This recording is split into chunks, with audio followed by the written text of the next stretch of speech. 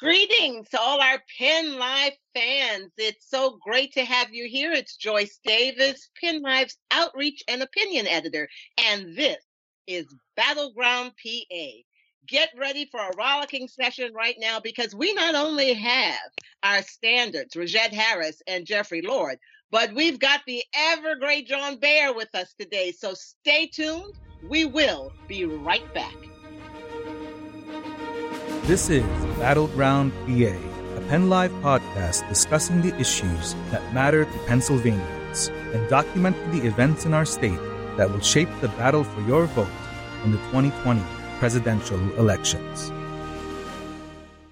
Okay, we are back. It's Joyce Davis, Penn Live's Outreach and Opinion Editor. And if you would like to join us, please do so. You can send us an email at topics@battlegroundpa.org, or you can check us out on Twitter or Facebook at Battleground PA. And it is a battleground, but we brought in some extra forces today. We not only have Rajette Harris and Jeffrey Lord. Hello, Rajette and Jeffrey. How are you?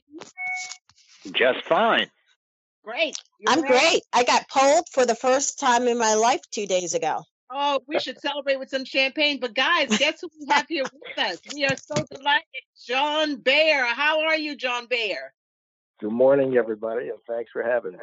Absolutely. And listen, everybody knows John Beyer is a renowned actual columnist for Penn Live, but he has a long and legendary career in journalism in our region. So we're glad to have you here joining us on Battleground PA, John. But why don't we get right to it?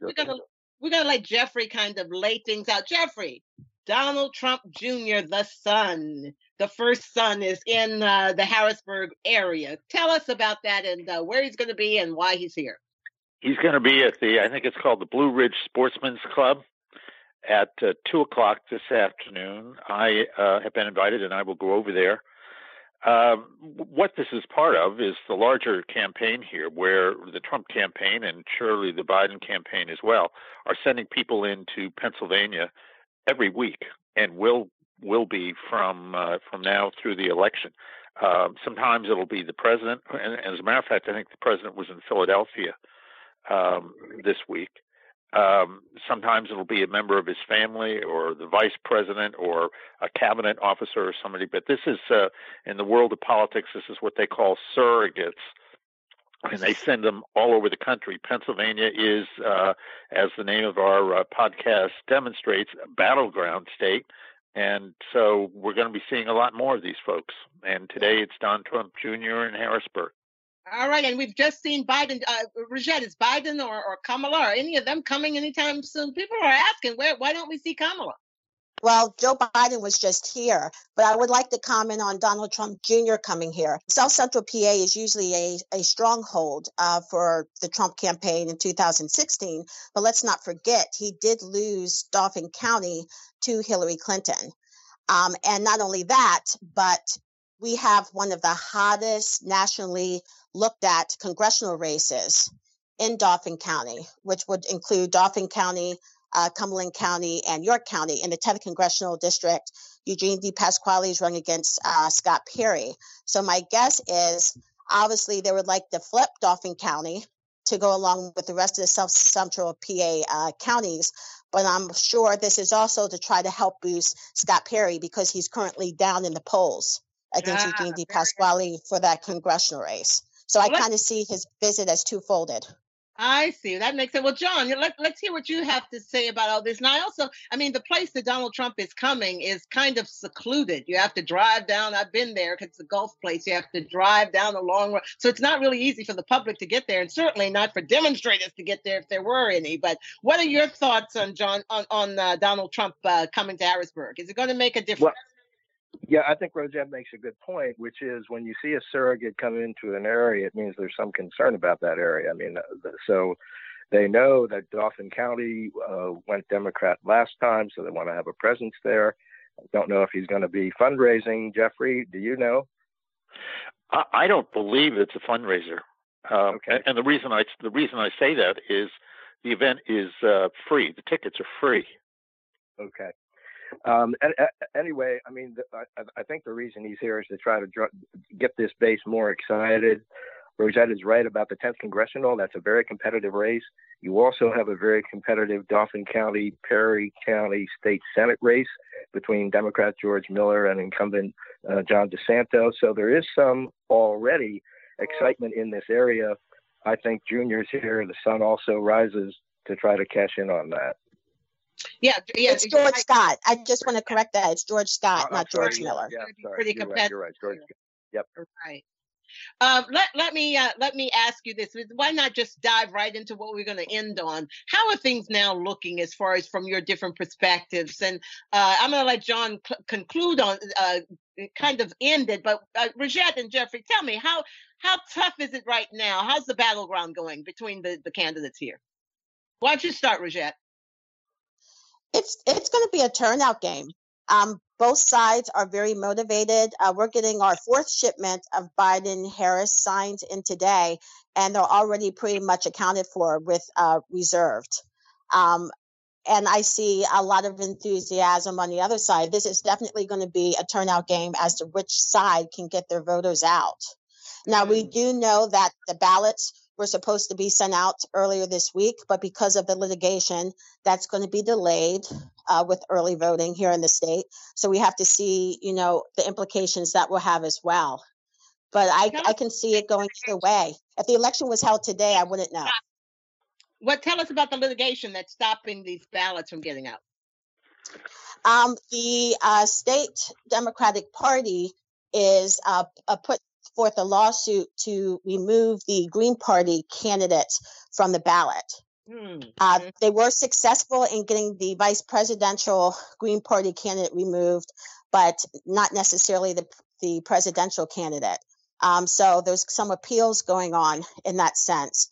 And the basis behind it is, as you know, you have to get a certain amount of signatures and whatnot to get on the ballot. Third-party candidates don't have to go through the same requirements that Republican and Democratic candidates have to go through. Okay. So that's the basis behind the lawsuit, but it's holding up certifying the ballot, and therefore it can't be sent out yet. Okay, it sounds like there's some problems in there that's affecting the race here in the election. Jeffrey, what are your thoughts? How are you looking there for the Republican side in this battleground? Well, generally, I have to say I agree with Rosette. I mean, I think this could go either way here, and that in and of itself tells you something in terms of the president's strengths. By 2016, before the election, Pennsylvania had not voted for Republican presidential candidates since 1988, over a quarter of a century. And he surprised all kinds of people, although I must say I predicted that he was going to carry Pennsylvania. He could well carry it again. The very fact that it's so close, and, depending on the polls you're looking at, Joe Biden is ahead by 5 points or 4 points or 2 points or what have you. But that in itself says that this is a real titanic battle, and it could, in fact, go either way, and it could go to the president again. John, it's an and epic... that's why, just to go back for a second to Don Trump Jr., that's exactly why he's here, is to drive up turnout. Rosette is right, and John is right about this. I mean, I did a look at the 2016 race and compared Donald Trump's totals in different counties at random to the returns from Mitt Romney, John McCain, and George W. Bush. And in every single case, Trump got a higher percentage of the vote in these counties than previous Republicans had. So it is about turnout and enthusiasm. So let's bring in John into the John. It does look like it's an epic battleground, as I was stating. What are your thoughts? Who's winning now? Well, I mean, I think if you look at the polling, the average of polling across Pennsylvania has Biden with a lead, but that lead in many instances is within the margin of error in each poll. And the same thing that's going on in Pennsylvania is going on nationally, as Jeff and Rosette both know. And that is, I mean, there is no point to a national poll because we don't have a national election. You have to look at the battleground states and where the margin of error is in those polls. And if you do that, if you look at Florida, Pennsylvania, Michigan, Wisconsin, North Carolina, Arizona, all of them are relatively close. All of them have Biden with a slight edge. But this thing is going to close very hard and very fast. And I just think it's anybody that's in the predicting business these days should get out of that business right away. Well, the truth is, there's so much, as we've all said, that can happen. Even the way things look now, so much can happen even in a week. We saw things happen just a week before with the 2016 election. So you're absolutely right. It's let's not predict. Let's just wish both sides the best. But let's move on. Let's go and talk a little bit about what's happening in Pennsylvania. Now, I'm going to start with John here. John, the courts have ruled against Governor Wolf closing down during the coronavirus. Now, let me tell you, just to put it all out there, I'm rabid over making sure that people stay safe during this virus. So what is this about?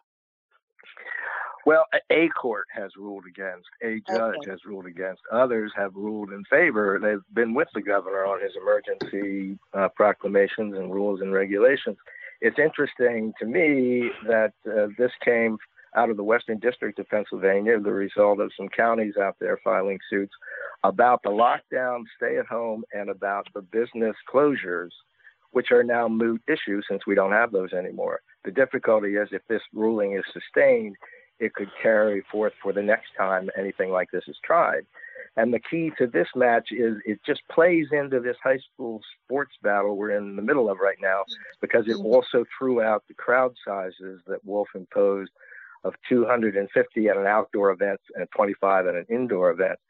Interestingly, the first reaction I got was a call from a Republican who said, finally, a judge gets it. This is a violation of the Constitution.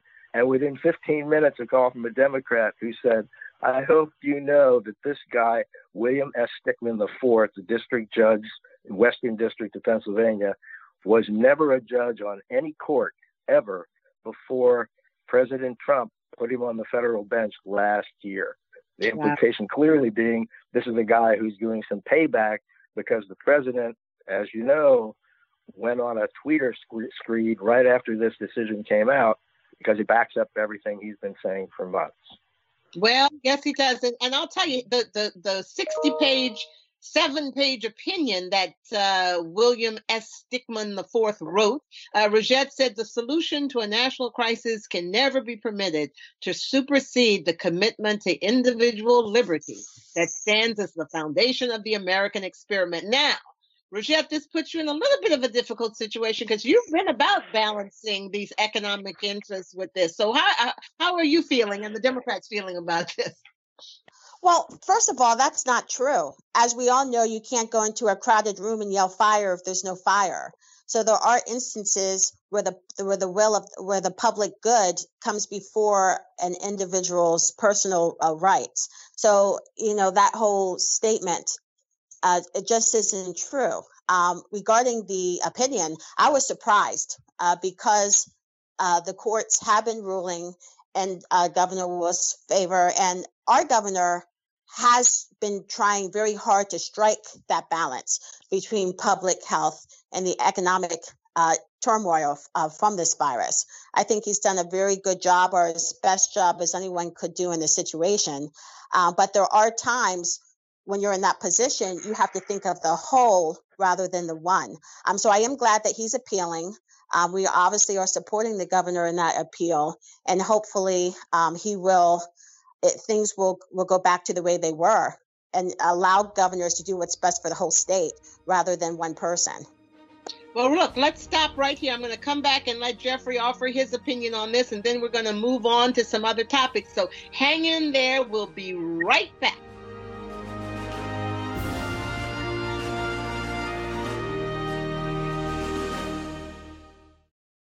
Okay, we are back. And if you want to join us, let me remind you, you can send an email to topics@battlegroundpa.org, or you can check us out on Facebook or Twitter at BattlegroundPA. Jeffrey, you heard what we've been talking about.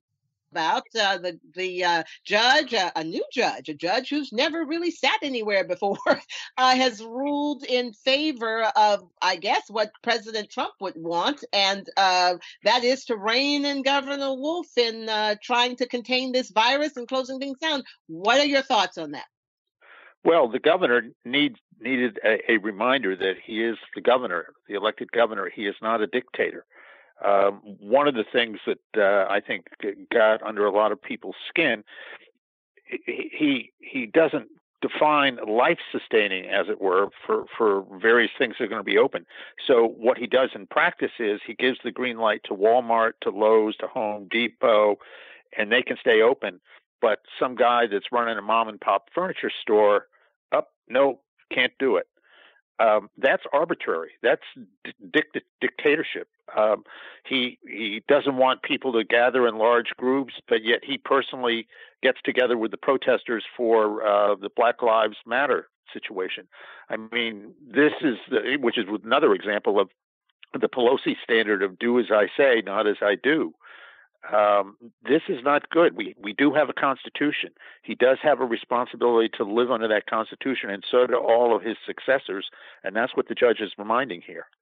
Yeah, I hear what you're saying. And Stickman did say that the limit, the way he did it amounts to one size fits all approach. And he thinks it should be more narrowly tailored. But I'll tell you, Jeffrey, and I know when you're in a pandemic and a crisis, I mean, sometimes, as your president will tell you too, you just got to make a decision that people may find unpopular, right? I mean, you're telling us how unpopular it was from the closing off to China for travel. So I don't know. I think we're not going to hear. This isn't the end of this saga here. That clearly he's going to appeal, and we'll see where that appeal takes us. In the meantime, it looks like some of these things are going to stay into effect. It's and also it looks like you still have to wear your mask and all that stuff. So it's not really changing things at this point, is it, John? I mean, it's people still can't larger than 250 outdoors or 25 people, right? Well, no, that is now ruled unconstitutional unless and until a stay is granted. There is nothing on the books to keep people from gathering in numbers beyond what has been ordered. And yet some of the things do stay, like you really still have to wear a mask. There are some things. Absolutely. Yeah. Okay. All right. So let me just throw in an amusing tale here. I was invited to speak to the Allegheny County Republican picnic the other week in Pittsburgh. And I went, and there were, I'd say, 300 to 400 people. It was an outdoor event. And I was told that somebody had called the Allegheny County government to complain when the event was announced, and they in turn called the Republican chairman, and the Republican chairman said, "Oh, I think you got this wrong. This is not a picnic. This is a protest." To which the bureaucrat on the other end said, "Oh, okay, fine," and that was the last they heard of it. Okay. Well, I think we're missing one important point, if I can just jump in here real quick, is that out of a lot of states, in a lot of states, though, in Pennsylvania, our numbers in a lot of counties have gone down as far as cases. Our deaths are slowly going down, and in other areas, they're holding steady. So no, it's not perfect, but what Governor Wolf has been doing has been working for Pennsylvania. And I think we're losing the whole picture as far as what's best for the whole versus the one. And I would also like to just counter a little bit what Jeffrey said. You're right, Governor Wolf did go to a protest or two, but he did wear a mask.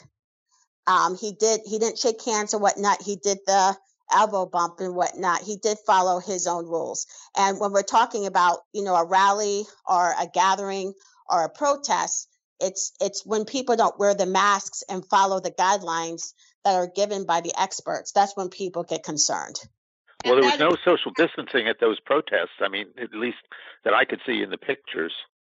No, you're right. There wasn't social distancing. Not that I think would be, but certainly not 6 feet. But listen, I do want to point out that in some areas, these numbers are rising. And I think what I heard this morning in an editorial meeting that we could be looking at 1,000 more cases a day in some areas, particularly places where there are college campuses. And it looks like this doesn't affect restaurants and bars, that the ruling does not affect the limits on patrons at bars and restaurants, which is a good thing because that's a super spreader place as well. And that could cause us some problems. So.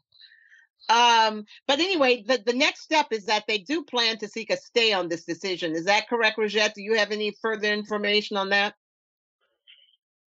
Yes, the governor is trying to get a stay while he appeals the decision. That's correct. He says it's especially worrying as Pennsylvania and the rest of the country are likely to face a challenging time with the possible resurgence of COVID-19 and the flu in the fall and winter, and he could be left powerless to be able to strongly address it. So it truly is a concern for me. I mean, maybe you guys feel just fine about it, but I'm a little bit worried, but I am of a certain age, so maybe that's why. Anyway, let's move on. Go ahead to talk about some good news. It looks like UPMC says it may be having some sort of treatment. Now it's not a vaccine. I don't know if you guys were aware of this. It's not a vaccine, but it looks like it's something to treat it. Go ahead, Jeffrey. You seem to be raring to talk. I saw this last night on the news, and I'm no scientist here, but it looks like they have found something that an antibody or some such thing that fights this off. Which is great news. I mean, if they can, mass produce and all of that kind of thing. I just think that this is the result. One of the good things to come out of this is you've got all of these private companies and the government. Everybody is working together to find a vaccine, to find an answer for this in whatever form. So when you get that many smart people all concentrating on the same thing, fairly soon, I would think you're going to find people who come up with an answer to it, and possibly this is it. I know it sounds very good. I'll say that. Beyond that, I don't know. It does say, Rogette, that it hasn't been tested yet on humans, and it's not going to be available until 2021 at the earliest. Have you looked at this at all? Yes, I'm cautiously optimistic. I was hoping that they were looking for treatments and not just a vaccine. As you know, there's a lot of ailments that humans can get, but there's treatments for them that prevent individuals from dying or getting sicker. So I'm cautiously optimistic. Yeah. John, I guess the bigger issue here is, will people trust any of this? Because, there are folks like me who don't like politics mixing with medicine.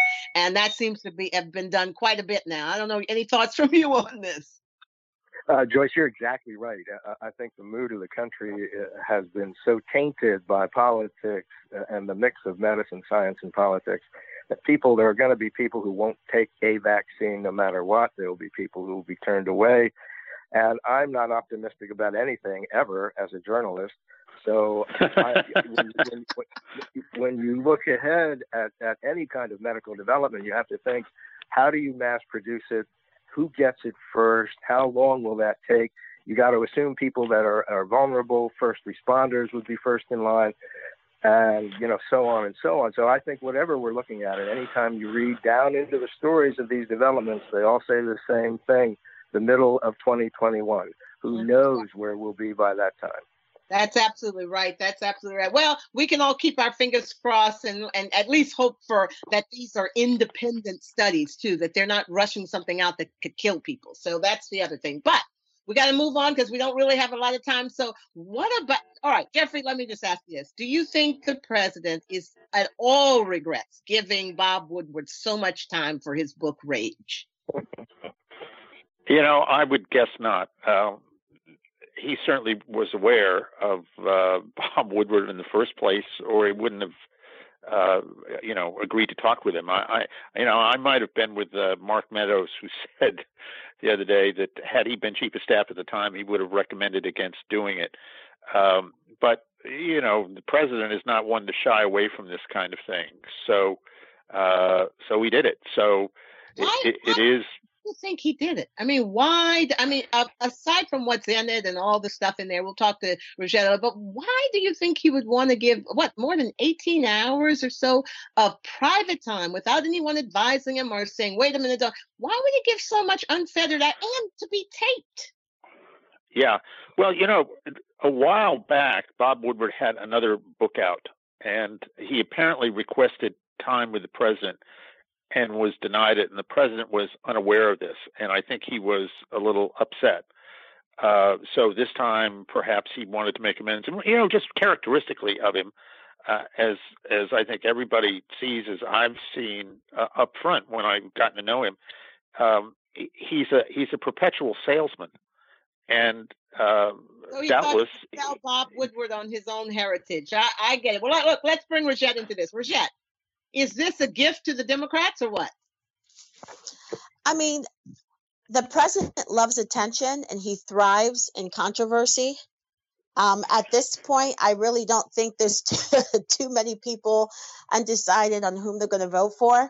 It might give a little bit of insight into how the president thinks, in a sense. But a lot of what's being revealed, at least for me, isn't surprising based on what we've seen over the past 3.5 years.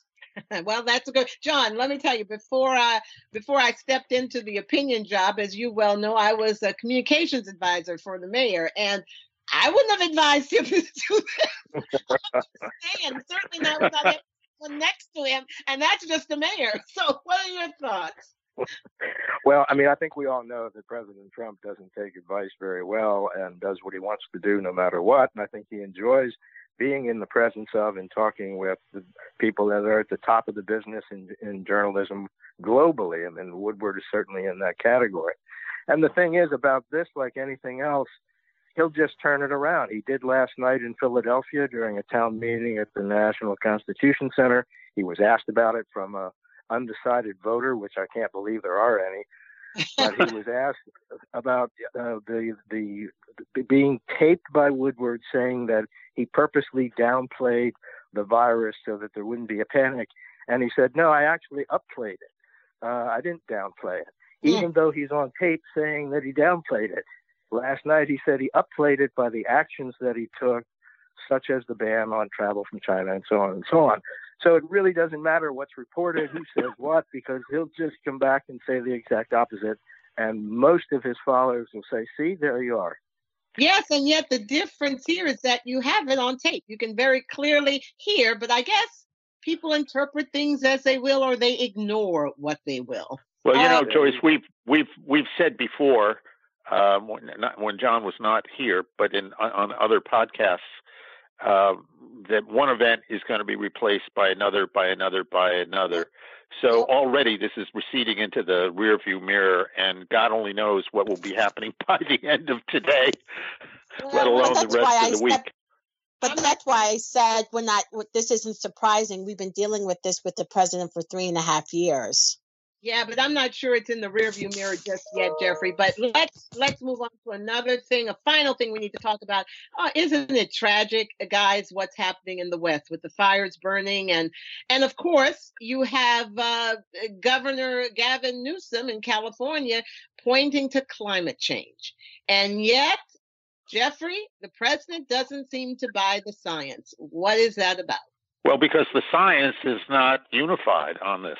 I've done a little research on this, and there's a Dr. John Keeley, who's a U.S. Geological Survey scientist, and he says it's almost certainly not climate change that's done this. And he goes through his scientific findings on this. I mean, and that is the part of the situation. One of the problems they have out there is they haven't managed their forest. I mean, by sheer chance, my mother's sister was married to a forest ranger. So on vacations in upstate New York, as a kid, we'd tramp out in the woods. And this is one of the basics that was explained to me, that you have controlled burns, that you don't let underbrush and dead trees just sit there. And that is what they've been doing in California, and they're paying a real price for it. Until most of this is federal land, right? I mean, Rajette, let me bring you into here. The president says it's just going to start getting cooler, kind of like the virus is just going to disappear by Easter. I mean, again, any thoughts on whether this is working for his base? I mean, what's happening here? Well, a lot of Republicans don't believe in climate change, and that's one of the reasons why they're losing younger voters, because we do know climate change does exist. We can always find someone to take our point of view, but that doesn't make it accurate. There's a lot of science from all over the world, actually. Other countries believe in climate change.